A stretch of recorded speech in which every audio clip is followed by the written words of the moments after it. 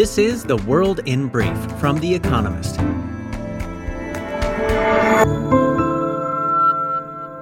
Our top stories.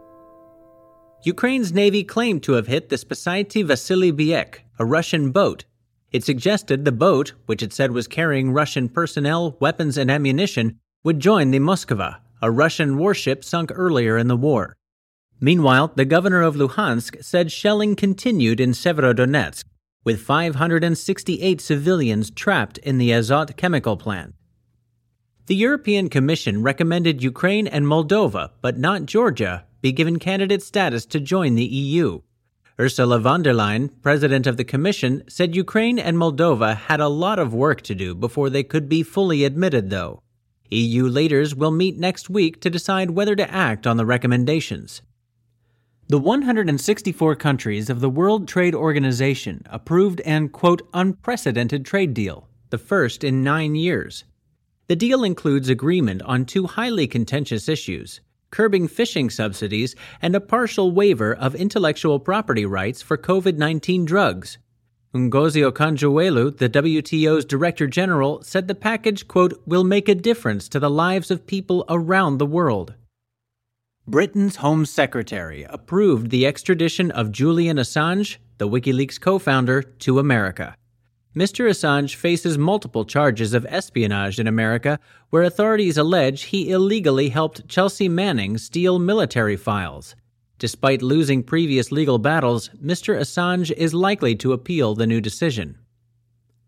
China launched a new generation aircraft carrier, its largest such ship and the first to be built entirely within the country. The Fujian left its dry dock in Shanghai on Friday, according to state media reports. The ship's capabilities are said to rival those of American carriers. The launch will be taken as another sign of China's growing naval ambitions in the Pacific. Worries about cryptocurrency contagion coalesced around Three Arrows, a crypto-based hedge fund in Singapore. The Financial Times reported that it missed margin calls at the weekend, even before Bitcoin plumbed an 18-month low.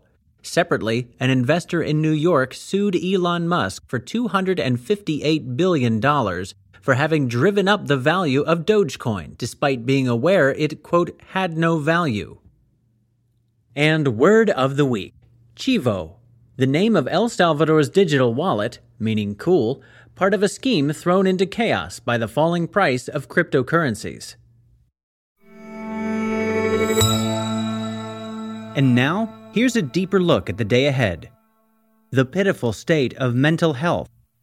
The World Health Organization's report into global mental health, published on Friday, was the largest such review in 20 years. It paints a grim picture of unmet global needs. For decades, mental health has been one of the most overlooked areas of public health. Yet in 2019, nearly 1 billion people were living with a mental health disorder, the WHO estimates. Anxiety and depression are the most common afflictions. Thanks to the pandemic, this picture has undoubtedly worsened since the report was drawn up. In the first year of COVID-19, cases of depression and anxiety increased by more than 25%.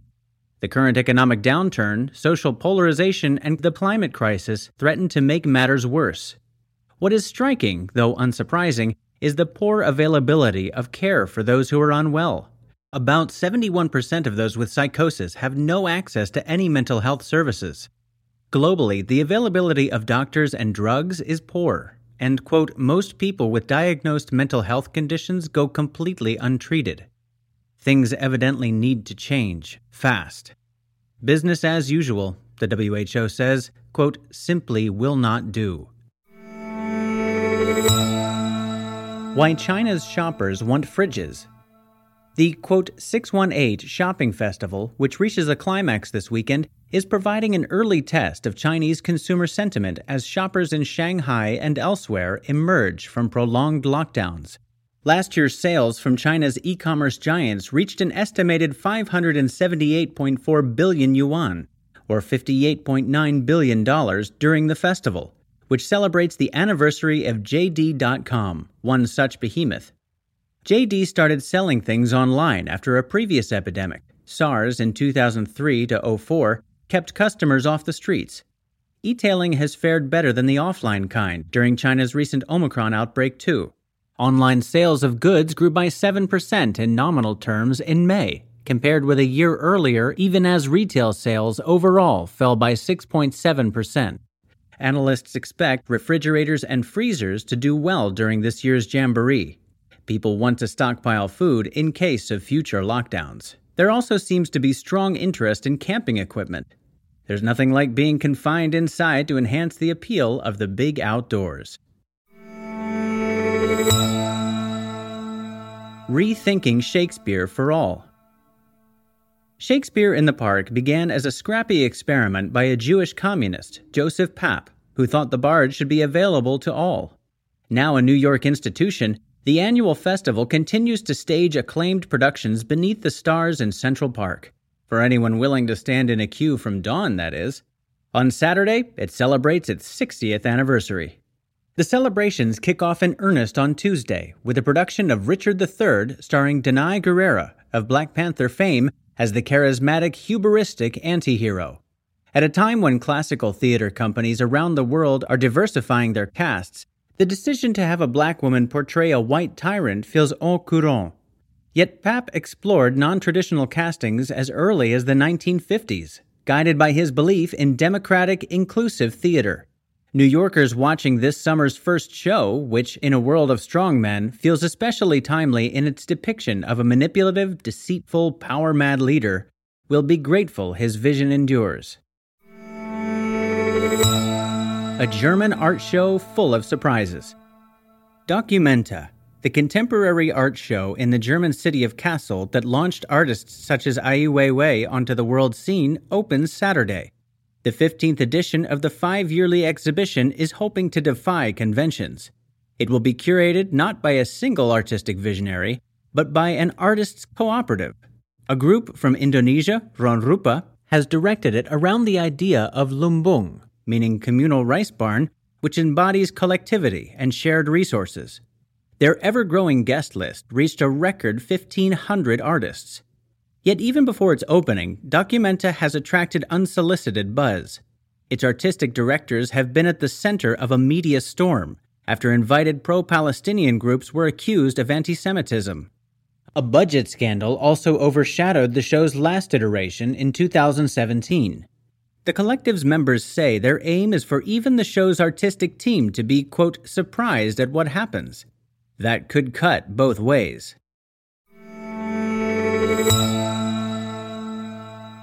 Weekend Profile. Pierre Poilievre, Canada's populist politician. At the start of this year, Canada was the scene of unaccustomed excitement. Truckers opposed to a vaccine mandate parked their rigs in the center of Ottawa, the country's capital, and blocked one of the main bridges to America. Among their loudest supporters was Pierre Poilievre, a conservative MP.